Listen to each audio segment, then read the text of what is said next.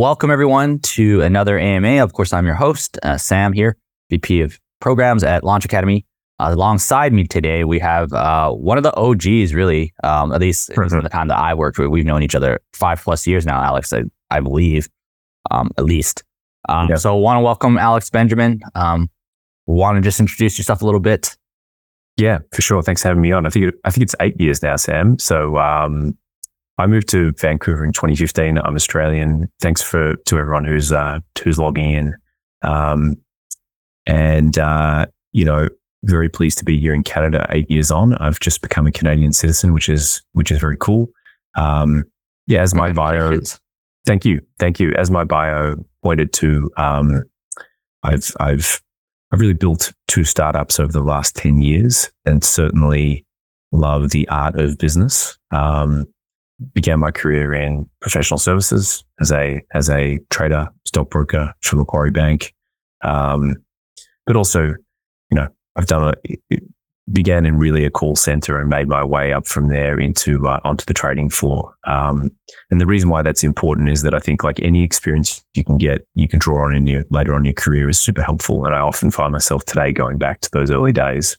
And then progressively wanted more out of my life personally and professionally, and moved into trying to build a startup, which was very hard.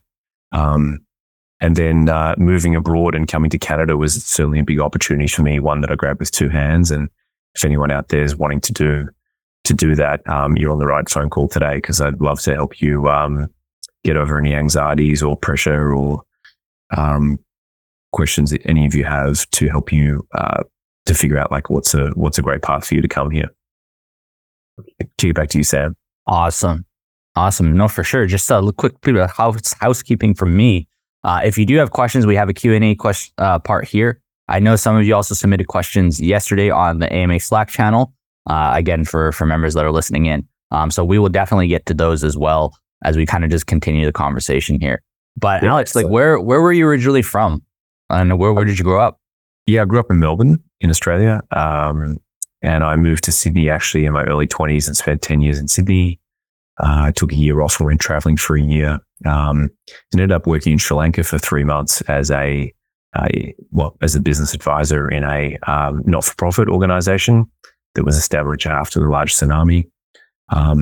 Sri Lanka really taught me a lot more about microfinance, and I really got interested in small loans. So, where the power of $100 loan to, we traveled to the north of Sri Lanka with the army through, war-torn Sri Lanka, and saw the power of just small gifts or loans that would help families, build income by buying sewing machines and selling lace or curtains.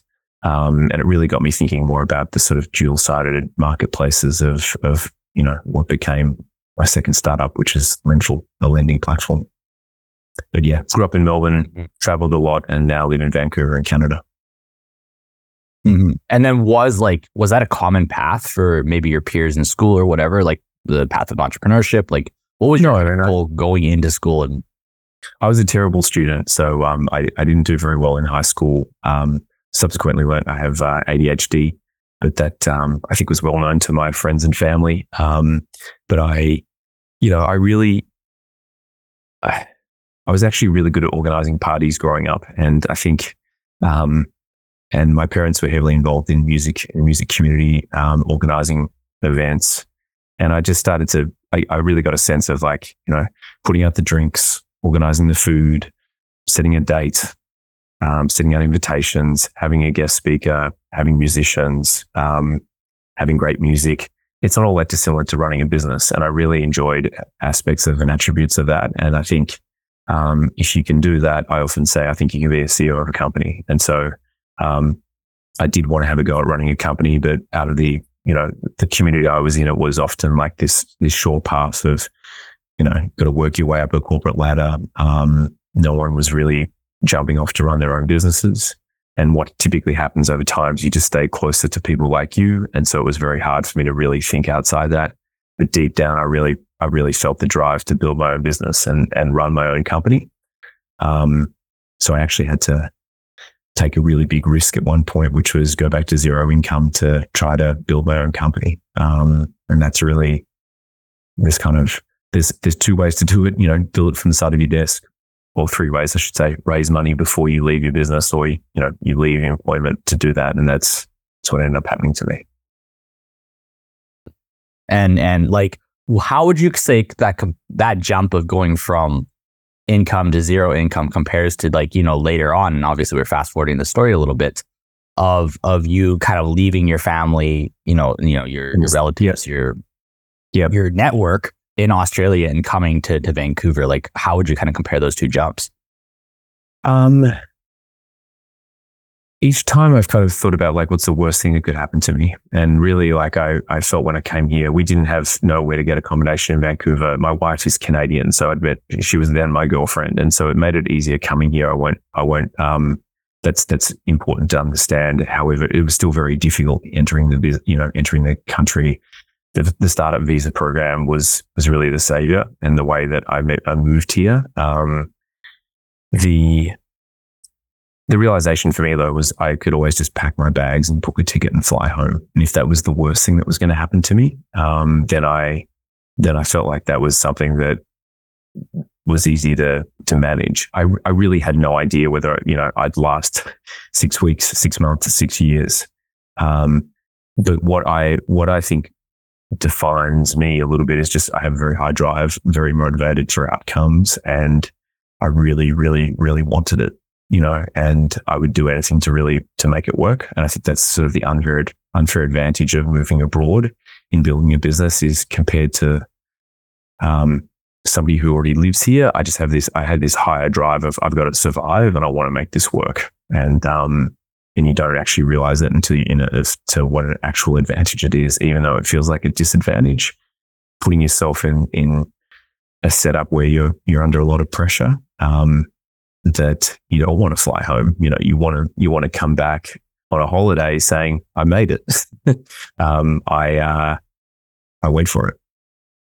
But again, it's very different, psychologically, and there's many different things that factor whether you have access to capital, money.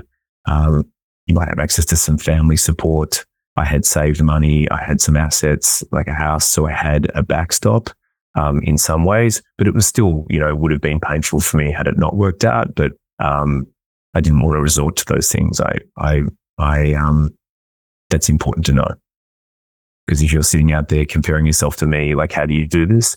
You do need to have a bit of a buffer. I think, $20,000, $30,000, perhaps $10,000. I don't know, whatever you need in the bank back home. Like, if this wasn't going to work out, it's okay that you would come back. You wouldn't be completely down and out.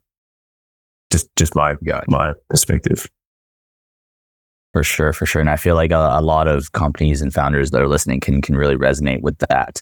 But with your own kind of startup visa experience, like at the time, like I don't want to answer this for you, but like I don't think anybody was really doing startup visa like along. No, I think right. Like it was kind of like this new thing. It was, yeah.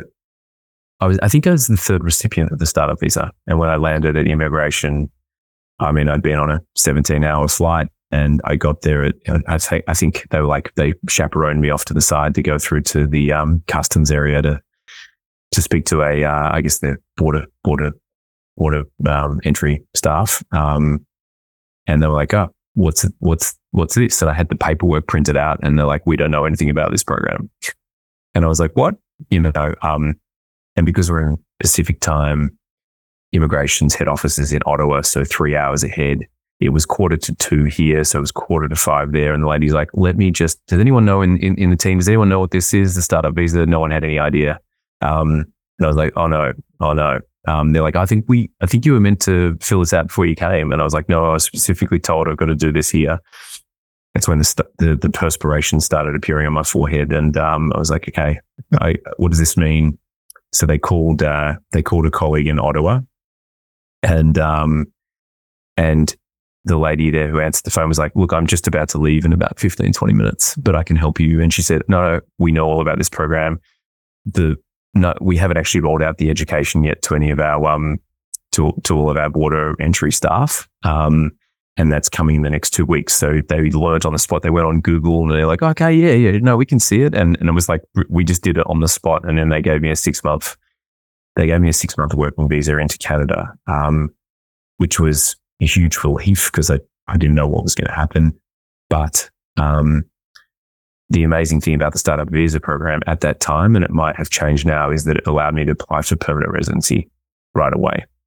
So they basically said, well, if your startup doesn't work, we would still love you to have the ability to stay in Canada and, at least prosper or try and get a job of some sort. So, I did just for what it's worth, I did the application myself. I didn't use a lawyer. The paperwork was actually very straightforward. They have a great checklist. I used the checklist to walk through each step.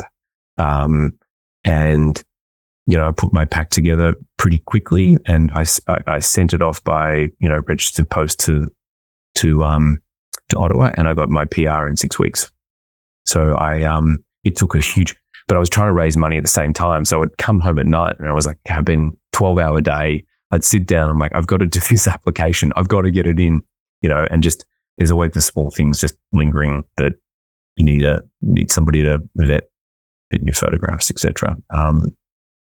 So I got that off, and once it was done, it made me very happy, and meant that I could just get on with building the company and focus. Yeah, for sure. And I think that resonates with everybody because obviously at the end of a 12-hour work day, the last thing you want to do is fill out more paperwork. So that's everybody's favorite thing to do. I think everybody's in shock and awe right now. Well, I think the 6 weeks application date. Sorry, I cut you off. Yeah, well, no. And I think it's because they were the government here is very entrepreneurial in the sense of they're really pushing to bring in talent into Canada. It's very progressive on that front. I feel I don't have any other perspective as to what it's like in the US. I know Australia is probably behind this in many ways. But Canada's, in my own experience, very warm and welcoming, and it has a very good safety net, social net. It has higher taxes, but that's obviously for a reason, so that it can support everyone in the community, which I personally like. And I think, what was I going to say? The important thing on the legal fees is, you can end up talking to lawyers and it can cost you a lot of money because they're charging $400 or $500 an hour. That might make sense to do, especially if English is not your first language, and it can be challenging to understand exactly what you're working through. So, you might need to budget $5,000 or $7,000 or $10,000 to get help. But I think first things first, there's a lot of information online. I would, lean on guys like at Launch Academy to say, like, could you help me navigate the paperwork before you, rush off to spend any money on lawyers. And with lawyers too, you can always say, look, I've just got a budget of $2,000. What can you give me? And often they might say, well, look, we'll help you out and we'll give you, a couple of hours of time to answer any questions you've got. Yeah. Always negotiating. Drop that bomb. I think the biggest really difference from your experience to now is definitely the processing times. They've lengthened quite a bit, right, to say the least. And I think kind of digging into that times when you were kind of dual tasking, for lack of a better term, when you're trying to build out this business. And correct me if I'm wrong. The business was in ideation, right? Like was it already pre-built, or was it? No, it was in ideation. It was ideation. Yeah. At the time, I had to secure, financing from a registered startup visa VC. And so, but we started working on it pre me moving to Canada. And, I was working on it, and I basically got an MBA, if you will, in fintech in sort of a 2-month period where I went all in, did a ton of customer discovery.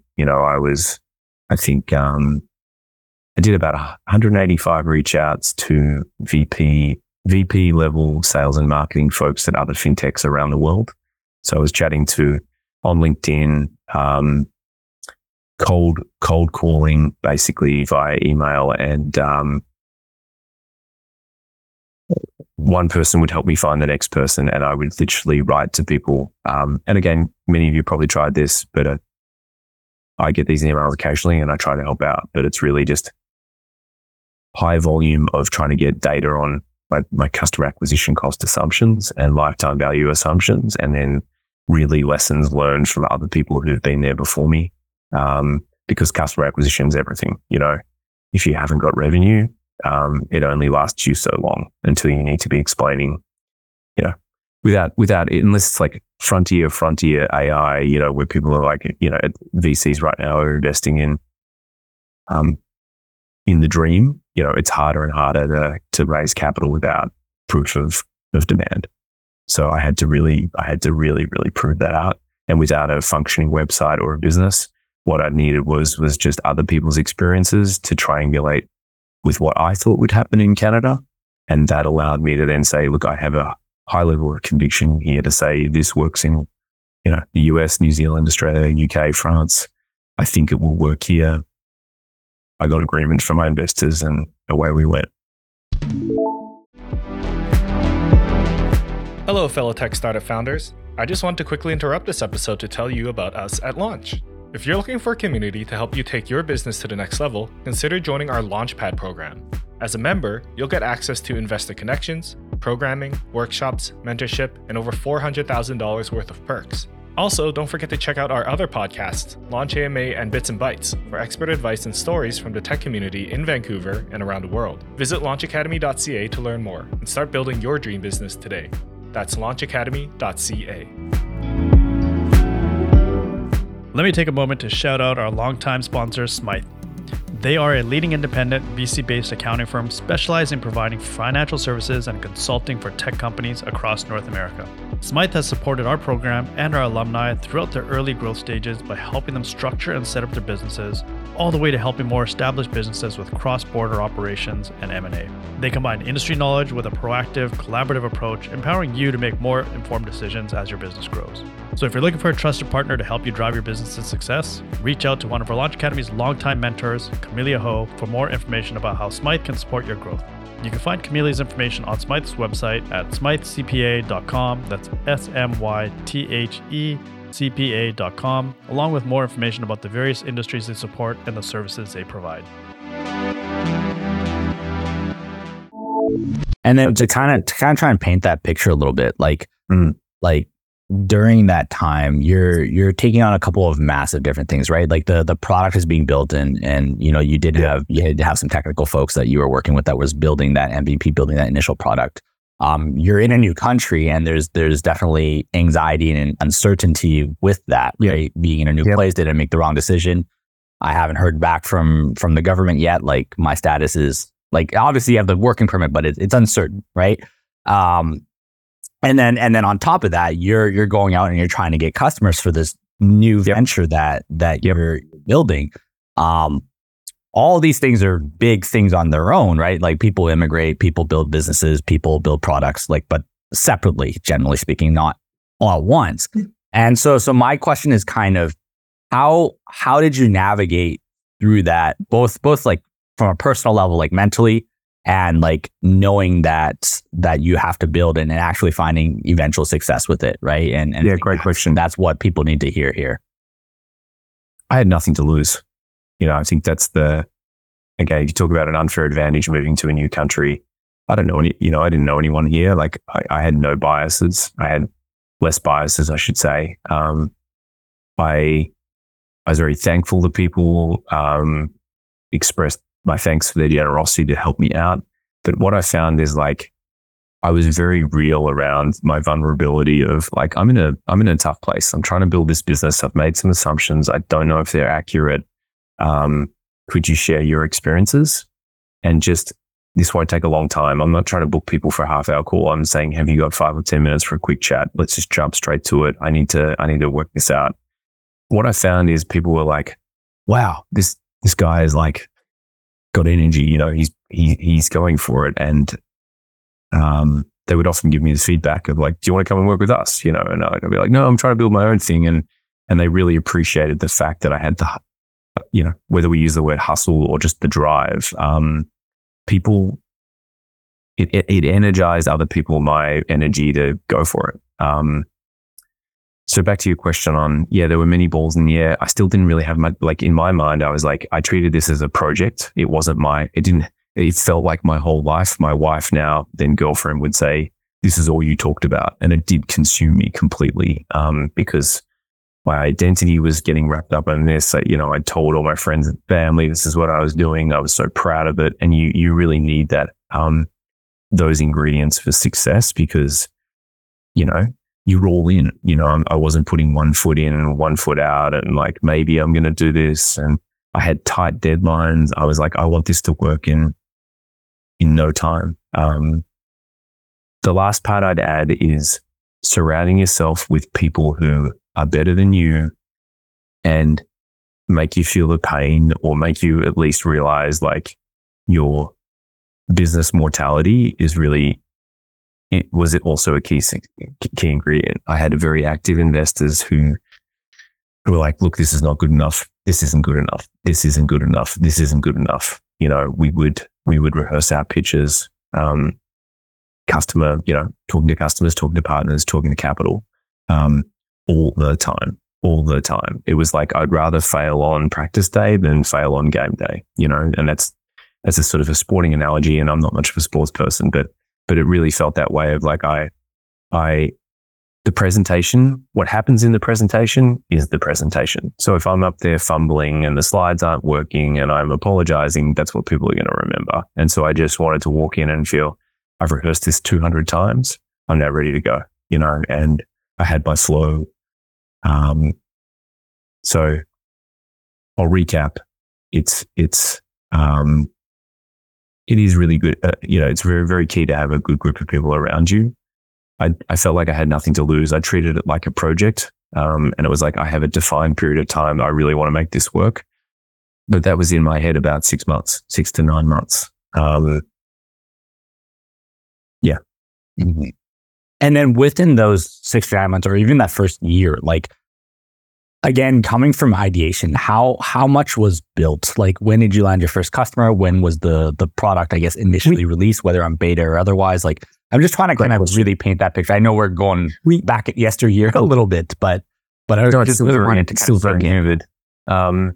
So give you two perspectives. My first startup, I probably spent 9 months making sure my website was perfect. Second business, Lenful, was probably 4 to, 10 hours on a website. That was it. We had a landing page and an inquiry box. I needed to get out there and speak to people and find out like so the product, just for what you know, is we were lending money. We had the hypothesis that people wanted to borrow money online, $5,000 to $35,000. And we had to get out there and find, would people borrow this money? And not only would people borrow money, would they borrow it at the interest rate we could afford to lend them the money at? So I had this. It's very difficult in fintech with lending businesses, because you actually have to have, your product is not, you're not selling pens, you're selling cash, capital.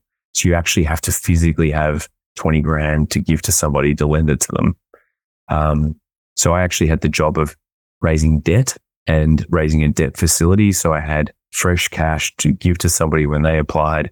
But then I also needed to raise equity capital to run our company. And actually, the two of them are very hard to do. So with the customer as well, like I really needed these customer interactions to prove to the debt that there was demand there, and to investors on the equity side to say, there are 100 or 200 people that want this, and I've got a wait list ready that when we're ready to offer them money, they would probably take it from us. And that's what got people very excited. Gotcha. And just super quick slide in there. How did you acquire customers, and how did you get the license issue in the first place? So we built these hypotheses around customer acquisition. We basically, I met in the US the former chief marketing officer of Prosper, Brad Lensing. I went to a conference, met him there. I just said, tell me about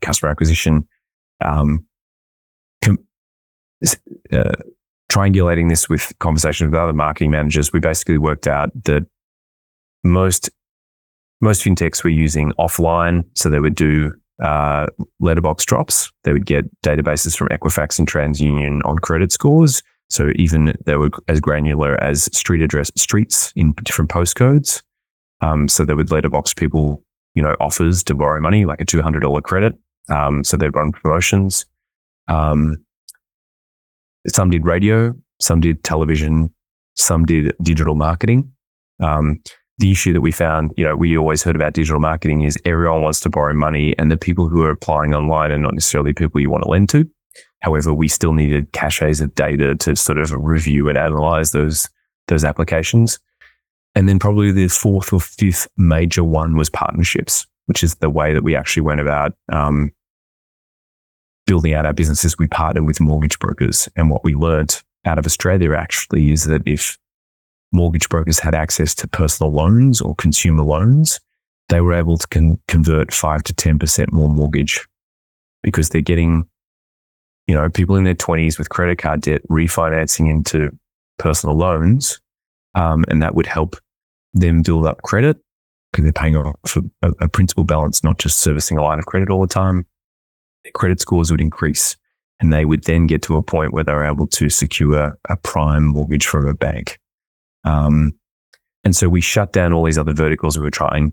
We tested them initially. We spent like 2 months just testing out, what does direct mail do? What do digital campaigns do for us? And what do the mortgage brokers in a partnership setting do for us? We just kept getting the best customers out of mortgage brokers, and we basically said, we're not going to spend any more money on the other two. Even though fintech is like all digital, we need to build a digital experience for mortgage brokers. And we got the best quality borrowers out of that channel who repaid their money, very low bad debts. And, that allowed me to secure that $15 million debt facility, is having that channel locked down. We could just show we had hundreds of loan applications every week, and every bank and every lender was like, we want that. We want access to that. And then the resolve the license issue. So at that time, fintech was largely unregulated, but lending was in some provinces regulated. But the two biggest ones at the time, Ontario and BC, we did not need a license. I did go and see the Securities Commission here and in Ontario, and told them what I was doing. They were like, no problems. You just need to tick the boxes for consumer protection. And really the main issue with consumer protection is disclosure. People understanding what they're getting into. Can they get out of the loan agreement? Can they pay early? What's the total interest amount? So I'm getting to fintech related stuff here, but the licensing came later on, and we handled that with just, I knew how to do my PR application. I just downloaded the paperwork, filled it out, submitted my application, consistently followed them up, and then our licenses came through.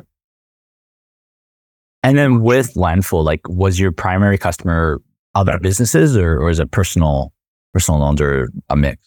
So our primary customer was it was a B2B relationship what I did is I ended up going to one mortgage broker, and then they got me into a partnership with mortgage brokers. So we partnered with M3 mortgage brokers, and under M3, we had access to about 12,500 mortgage brokers. So I immediately got this much purer access to much higher conversion rate. So whenever we would throw out promotions to the mortgage brokers, they would be able to bring me great customers who converted. And so we went from, I think, about an 18% conversion rate, top of funnel to bottom of funnel. I think by the time I sold the business and beyond, I subsequently heard, it's probably closer to 70 or 80% now.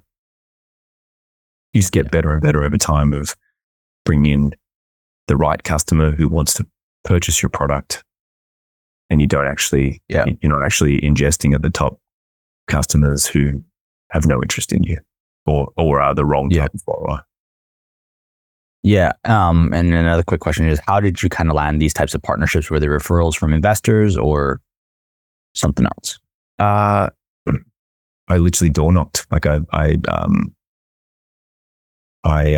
had a very strong value proposition with the credit piece.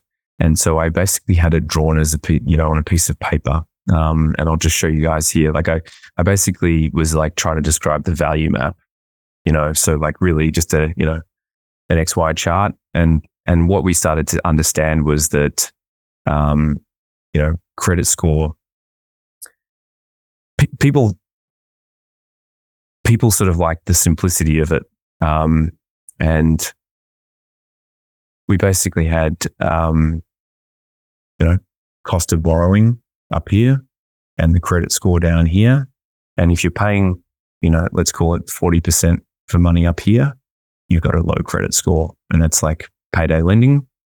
And then over here was basically the banks who do personal loans up to say 10% interest rates. So you got 40% up here, 10% down here. What we just kept seeing is there's no one there's a gap here in the market. And that was traditionally the bank of mum and dad. It was, borrowing from friends and family. And Lendful became, I shouldn't just say, there's nothing filling this space. What was actually filling this space is 22.99% credit cards, and so the bank would say, you're too hard to underwrite. We can't give you a 10% loan. Go get a payday loan from a 40% interest rate, or here's a 23% interest rate credit card. And we just realized that's our market that we're going after. It's a massive multi-billion-dollar market. We just said we can be 25% cheaper than a credit card, and we ended up, offering money basically between 7 and 20% interest rates. Yeah. And so when people would see a chart like that, they're like, that makes total sense. I understand it. My kids can't get this, or I was in that position. And so it really resonated with people on a painful problem. And that's what I think is really the last part, is just if you can show how painful this is, anecdotes from your customer discovery and talking to hundreds of people, even doing surveys, you will find interesting insights that will really resonate with investors and partners. Yeah. And tying in the fintech with the personal side, like obviously I'm looking around the room, there's a lot of newcomers to Canada. There's a lot of international businesses, and a big struggle is getting that initial, not even funding, but just like bank accounts, credit cards. They don't have a credit history here in Canada.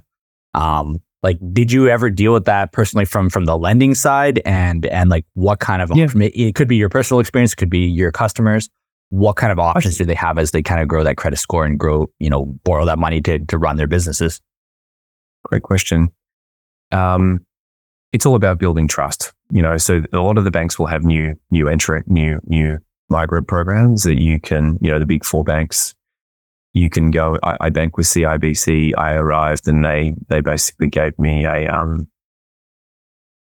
checking account with a card. I put some money in it, and then they extended me, I think, a credit card with $1,000 limit on it. And all of this is about using that card regularly so they can collect data on me to evaluate whether I pay back. And just over time, my credit limit went to $5,000. I kept using it for, just regular purchases, and I would just pay it back each time on time. And all that does is just creates all of these data points for Equifax and TransUnion, the credit bureaus, to basically give me, they see it's all behavioral based. If you don't pay back, it hurts your score. If you pay back, it helps. So I think those things are pretty much dialed by the big banks. But the more you can do to establish trust, and that's, get to know a banker, or get to know an accountant, or get to know somebody, it can just help you in verifying who you are. These are not natural things for everyone, I appreciate. But you can just think of ways that might help you immerse yourself in the community more. Like Launch Academy has such a great community. Come along to events, get to know people, ask other people for how did they solve this, or how did they do that? Do they have anyone that they could recommend? Yeah. And obviously if we flash forward, like the Lendful is eventually sold off, but is that something that companies can approach in terms of lending money or getting loans from services like Lendful today, if they're new businesses in Canada? I'm not sure what their credit criteria are now. There are definitely people that, you might be able to secure financing from. What I'd say is most people look at it like, would you lend money to somebody you didn't know? And what do you like to see? Have they got a pay stub? Have they got a job? Or have they been able to put some money in a bank account? There might be options out there. They may not always be like the best options. They could be very expensive. They're just trying to understand, who are you? Are they going to get their money back? I did find that hard with some investors saying, well, if it doesn't work, will you just like jump on a plane and leave? And I was like, oh no, hell no. I'm a PR. I'm here now. Some people got comfortable with that. Others were like, so I think that I really made that known that I was here, that I was staying, and it's important to think about those things. You can't please everyone. And obviously, as I alluded to, like your time with Lenful closed, you sold the company, and we kind of talked a lot about like the beginning and the start of it, right? Like this was your identity for a long time. Mm-hmm. Like, could you walk us kind of through that decision making of ultimately, like obviously there's benefits to selling the company. We don't, we can talk about that a little bit if you want. But I also understand that, in those decisions, it's not just, numbers and checks, right? Like it's very emotional. There's decisions on both sides. Yeah. And it wasn't an easy decision. It wasn't necessarily the outcome that I had dreamt of. It was still a great outcome for this, for where we were at. But it's also, it's so full on, 3, 4, 5 years of just really, really, really giving it everything. You do look at like, how much is enough? Where am I at?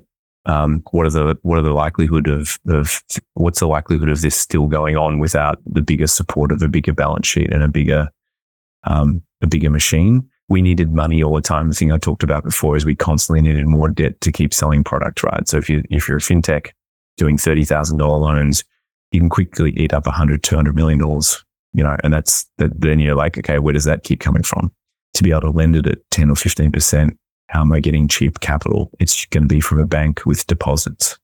And that's who we sold to, a sort of a second tier bank called People's Trust.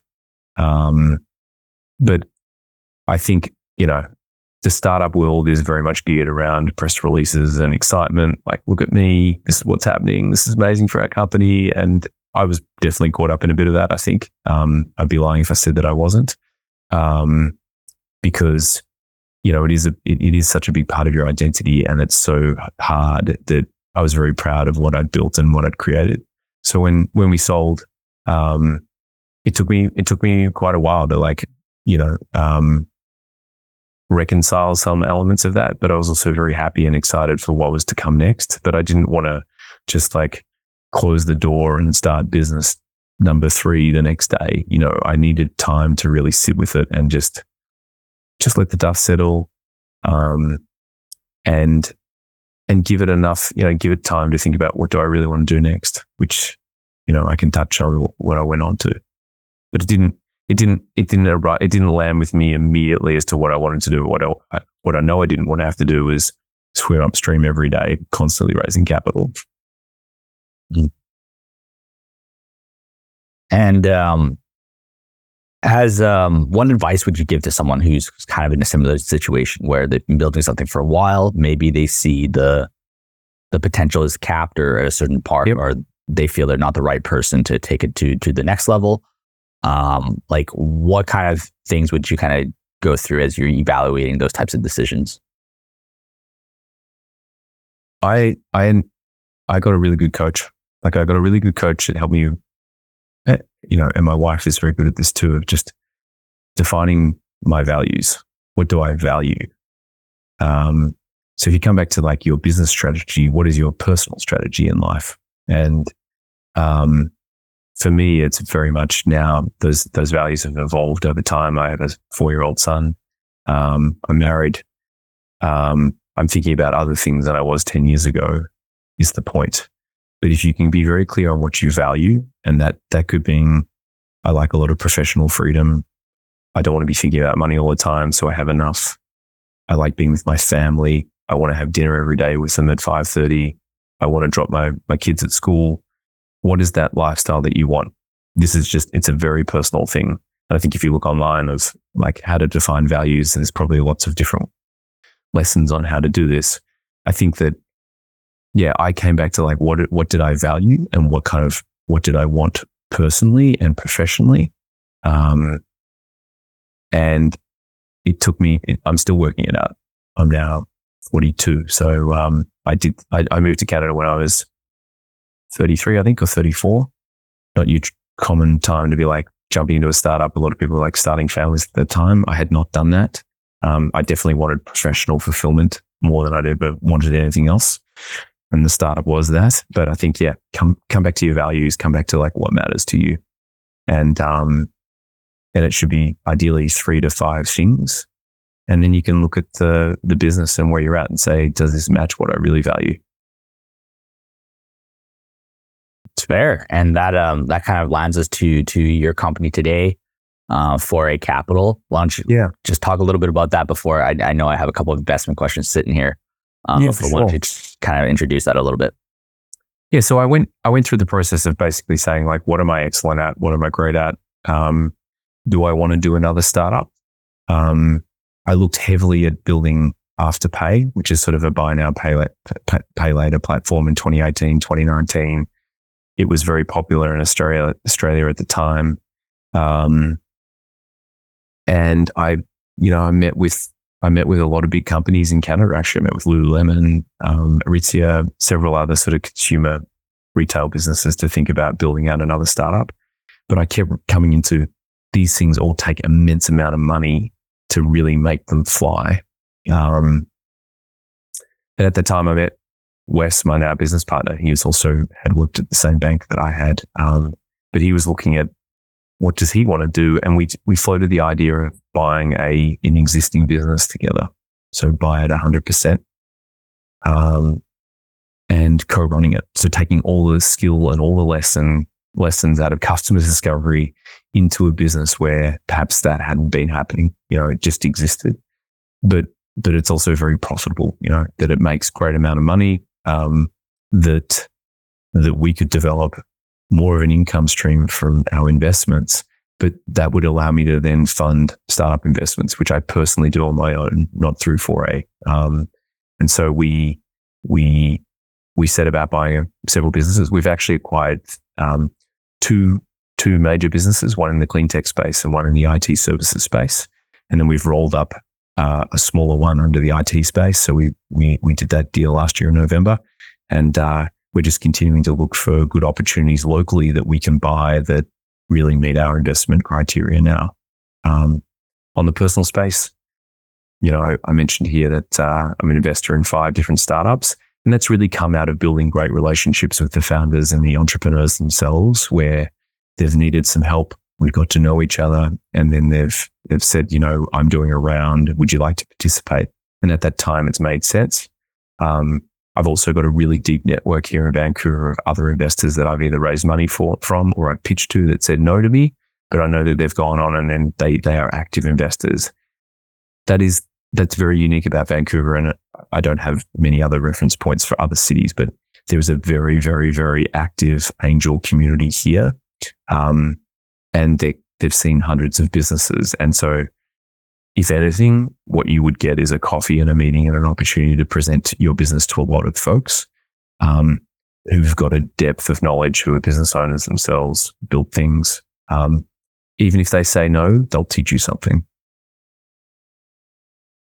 So I think there's a couple of questions that kind of you touched on a little bit and want to dive a little bit deeper into. I guess the first one is for Foray itself. Mm-hmm. Would you say your focus is more on acquiring the companies or more investing? You're a part of a seed round or even pre-seed, whatever it is. So we will acquire them or invest in become a majority shareholder. So these are guys, we're buying businesses that are established, that are running, that people want an exit, or they're looking to take a major amount of money off the table for us to come in and help them run the business. And so it's quite different to the startup world where somebody's doing a seed round, raising $500,000 or $1 million. That I do more personally, where I look at a lot of deals and say, okay, does that interest me? And I'll look to either participate or I won't. Gotcha. And then is there any, like, because I noticed like you made two reference points, a health tech company, I think, clean tech, sorry. Clean tech. And also a services company. So like it's really interesting because it's not the typical like VC hat or investor hat where you're going after. So obviously a services company, the benefit is it has as recurring income, right? Yes. Versus a product that's not built or whatnot, right? So can maybe talk a little bit about that? Yeah, I think the thing that's unique about me is I guess I'm sector agnostic. Like I really look at it as who is in it and is it a defensible business model that will continue to generate income? And that is one of the things I value right now. Is I value a lot of autonomy and flexibility. So if I come back to my personal values, and so out of these investments, where the driver is sustainable margins, they're very profitable.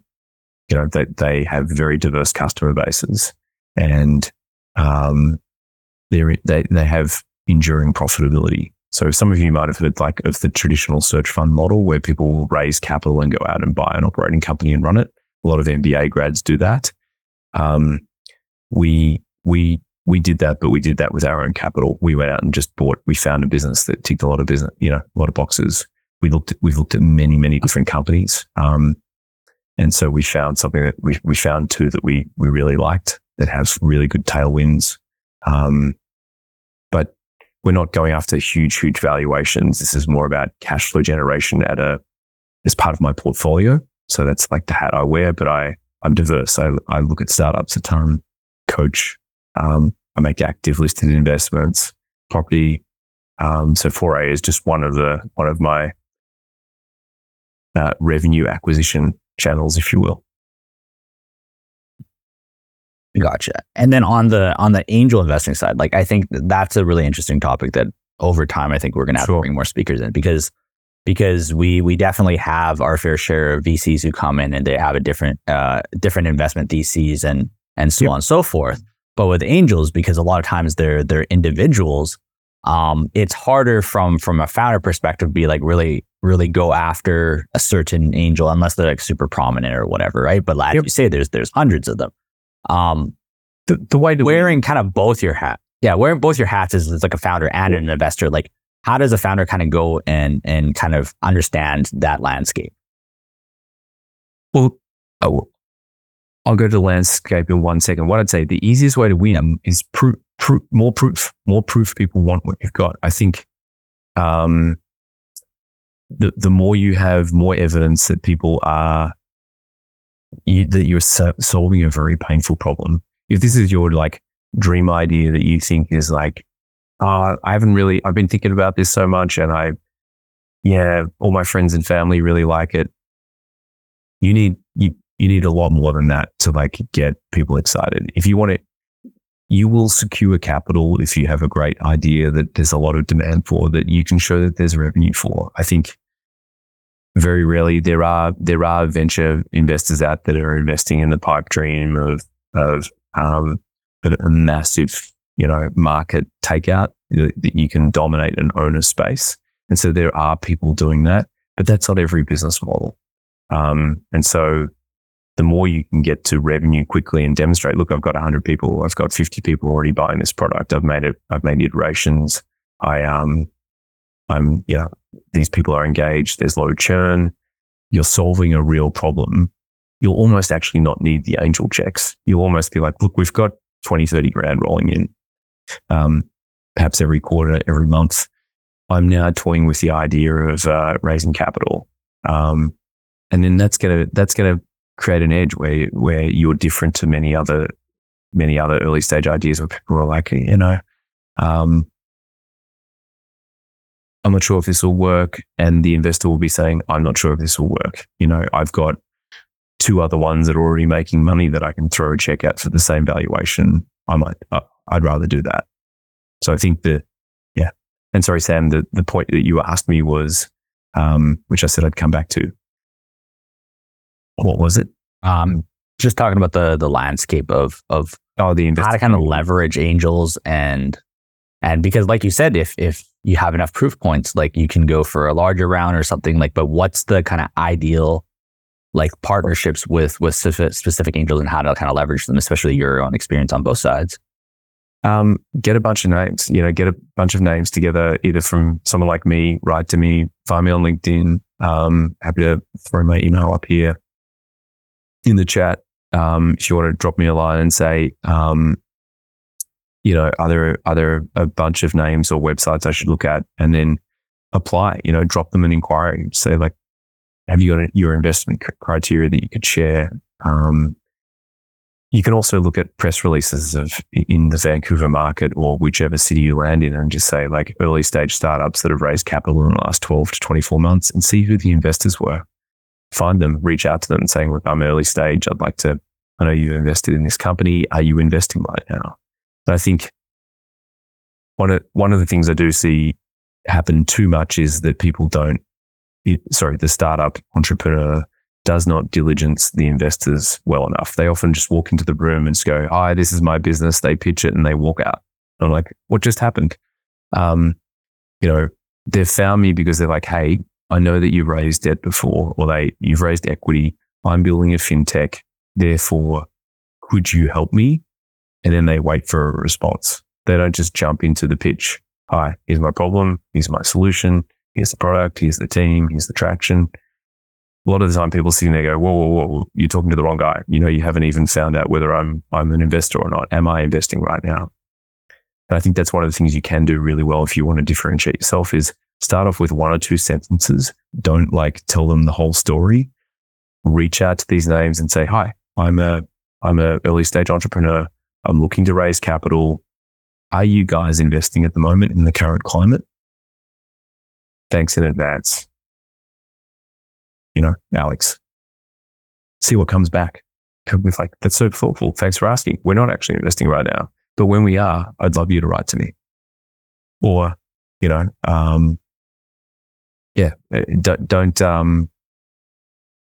go too deep.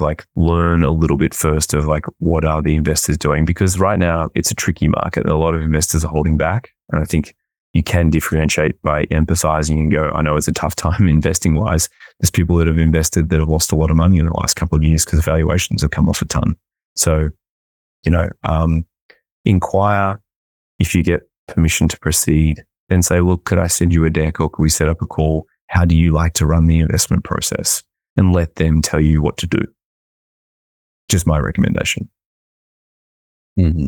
And then I feel like we've definitely talked about this from the past, but obviously new audience, so I'll ask it again. I feel like a fear of these emails is I think ultimately it's a fear of rejection, right? Mm-hmm. Like you get ghosted or you get a response to say, no, I'm not investing right now or whatever. And it might be someone like, I really wanted Alex to be my angel, right? For reasons A, B, C, D, E. But I don't want to burn that chance with not the perfect email that doesn't get that response. What kind of recommendations? I feel like personally, it might be in the entrepreneur's head a little bit, but I want to kind of hear your response to that. It's really a volume game and repeat. I mean, I had to ask 6 times the same guy who ended up giving me the term sheet for the debt facility. It's your relentless pursuit of what you want. Hi, I wrote to you last week. Can't get hold of you. Is there a better medium to connect on? If I wanted to speak to you, what's the most appropriate way for me to connect with you? Do you take cold? Ask somebody, do you take cold outreach or is that just a waste of my time? If it's not you, is there someone else I can connect with? Go back, follow up, keep a very detailed spreadsheet of time, date, method of communication. I would do LinkedIn, social media, email or phone. Ring the front desk at the firm and say, hey, look, I've been trying to reach X. I haven't been able to. Would you mind leaving them a message just saying I'm trying to reach out? I also respect if this is not appropriate way to do it. Is what's the best way to reach this person? And it's kind of like 101 manners. It's be polite. Thank you very much. Even in the sense of getting a rejection, if they say not now, come back and say would you mind if I come back to you in the spring next year, or early in the new year? March, April, and they might say, yeah, sure, set a reminder in your calendar to follow them up. You just don't know. And you end up, it's like the party, right? Like you end up managing 100, 200 names in a database, and something in that database of investors or, friendly folks might be, hey, I've been hearing about this person's business for the last 18 months. We've established trust. I like them. They're still going. I can help you. And you just don't know when, where, or when, but don't take it personally. Everyone's dealing with tons of shit. The sky's falling in, things are great, they're on vacation, you just don't know. So I think don't give up, but be polite and just build rapport with people for being polite and friendly, and it goes a long way. And this might be like a stylistic follow-up, but do you find it's better to just kind of be like, hey, Alex, I'm Sam, I'm looking to raise 10K, whatever that number is, and just be straightforward with your ask? Or is there a bit of a song and dance? Like what's kind of work better in your experience? Numbers can be alarming for people. Oh, it's way too little. I don't make that. Or so I think the first thing you'd say, look, I'm aware that you've made investments before. Again, stylistic. You could do some A/B testing. I might be wrong. Like you could send somebody this direct ask and then send the exact email to somebody else, and you get two different responses. So again, this is quite subjective. You need data. In medicine, I think a doctor won't diagnose you without like a reference set of say 2,000 cases. They'd be able to say like statistically you're significant or you're not, and so you do really need tons and tons and tons of data points to help you figure out what is the right acquisition channel. And if you are sitting there like I've only spoken to 3 and I haven't got a reply, you ain't even started. You just have to go big. You have to get names in Seattle, get names in Calgary, get names in Kelowna, get names in Portland, San Francisco investors, and just triangulate all of your responses in a big data set. Ideally, you've got a spreadsheet of 1,000 outreaches, and then you're sitting there and going, no one replied. Okay, something's not working. Next thing, what am I going to do for the next 1,000? I'm going to fly there and have coffees with people. I'm in town next week. Suddenly you've got 14 coffees lined up and everyone's happy to chat to you because you're actually here. That could be just an example.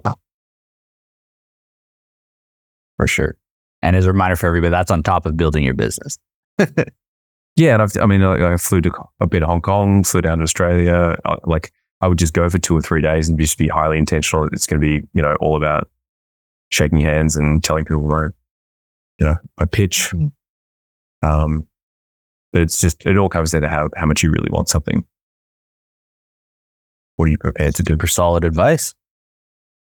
Yeah. And as we're wrapping up, I just have a couple kind of more rapid fire questions. I'll just kind of get your thoughts on. But they're mostly about kind of the investment landscape. Yep. First, more general question. What kind of phase of fundraising for a startup do you think is most challenging right now? Is it pre-seed, seed, Series A, B, late stage? Like what are you kind of seeing? I think the dream is still early if the dream is still good early. So very early stage can still be okay if it's reasonable terms, reasonable valuations. You need a bit of help. I think smaller amounts, like where you're raising 50 to 200 grand, are kind of almost easier where you're just like, look, I just need some belief money right here to get me to proof. It's always harder when you've spent the money and you've got no proof. So you want to have a good plan of how you're going to execute with that money. And then, yeah, it's, people will feel opportunity right now. So valuations are definitely coming off, but don't, you can use instruments to help you address valuation like the SAFE and convertible note. Next question. Yeah. And I mean, on that note, that's the next question is like, what type of vehicles are you maybe you personally involved in, or you're seeing what's out there? Like what's common? Is it convertible note? Is it SAFE? Is it price? I see. Because no one knows what the future holds and the valuations, still SAFE and convertible notes are being used a lot where, look, I'm happy to, if we believe it and it pays off, like we all get set at a good price, but it's a loan really until you've got traction. So the best place is obviously when you're in revenue and you've got more bargaining power. Next question. Mm-hmm. I mean, on that same note, I mean, for an entrepreneur that's trying to decide which vehicle to use, like what's the kind of general process that you would go through as an entrepreneur to decide which way? Sometimes you ain't got a choice. Sometimes you're just like, what are you prepared to invest at? So you're taking their term sheet. I think the more you can have flexibility and control.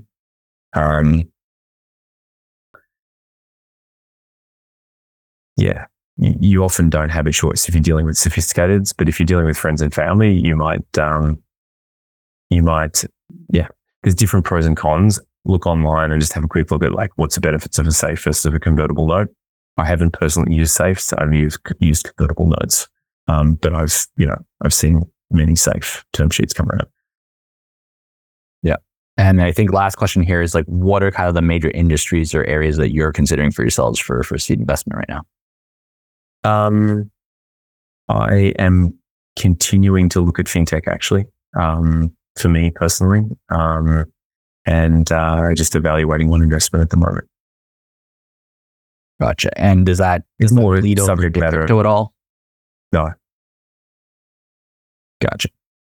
No, I'm Perfect. yeah. I'm an early stage investor in Quandary.ai, which just raised $8.5 million US out of Fuse in San Francisco. In Seattle. Sorry, a phone call just came in, so I just had to No worries. reject it. Yeah, and the phone call's right on time because we're up in the hour. So thank you very much, Alex. Okay. I really appreciate it. We went through a ton of questions here. We did. Just on Quandary, it's really worth checking out. They got into revenue very quickly. I was actually their first customer in another business, and they just are solving a real, they're building digital workers to help automate their processes in the insurance industry. And so like that's sort of like it's all about timing. Insurance tech and AI came together really well in a neat spot, and they just got an unsolicited offer from Fuse, former CFO of Microsoft, and their team. They just cut an $8.5 million US check about 3 months ago. Very cool. And for listeners that may be listening to this later, or members that are listening now, what's the kind of best approach to contact you, and what should they contact you for? Happy for you to reach out on LinkedIn. So Alex Benjamin, the email that's there in the thread, alex@4acap.com is definitely one that I think is connected to my LinkedIn account. You'll be able to reach out. I can't always help you, but certainly if there's something there that I can, or a direction, I'd love to help out. And probably in the next 2 weeks is like a good time to do that. But even if it's longer, further out, something resonates in 6 months' time, don't hesitate to reach out and say, hey, I'd love your help. Can you help me? And I'll be true with you if I can or I can't. Perfect. Thanks a lot, Alex. Really appreciate your time. Thanks for having me on, and great conversation. Thank you. You too, Sam. Thanks to give me the opportunity to contribute. And I wish everyone very well, and never give up. Just keep pushing if you really want it. You've got to work hard for it. Go for it. All right, everybody. Well, take care. And we'll see you next time. Cheers. Thanks, guys. Bye for now. Thank you very much. Thanks for listening to this episode of Launch AMA, a podcast that's part of the Launch Academy network of podcasts.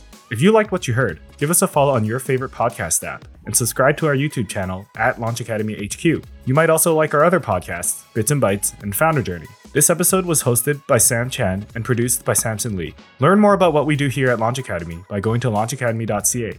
Consider joining our Launchpad program by going to launchacademy.ca/launchpad. That's launchacademy.ca/launchpad.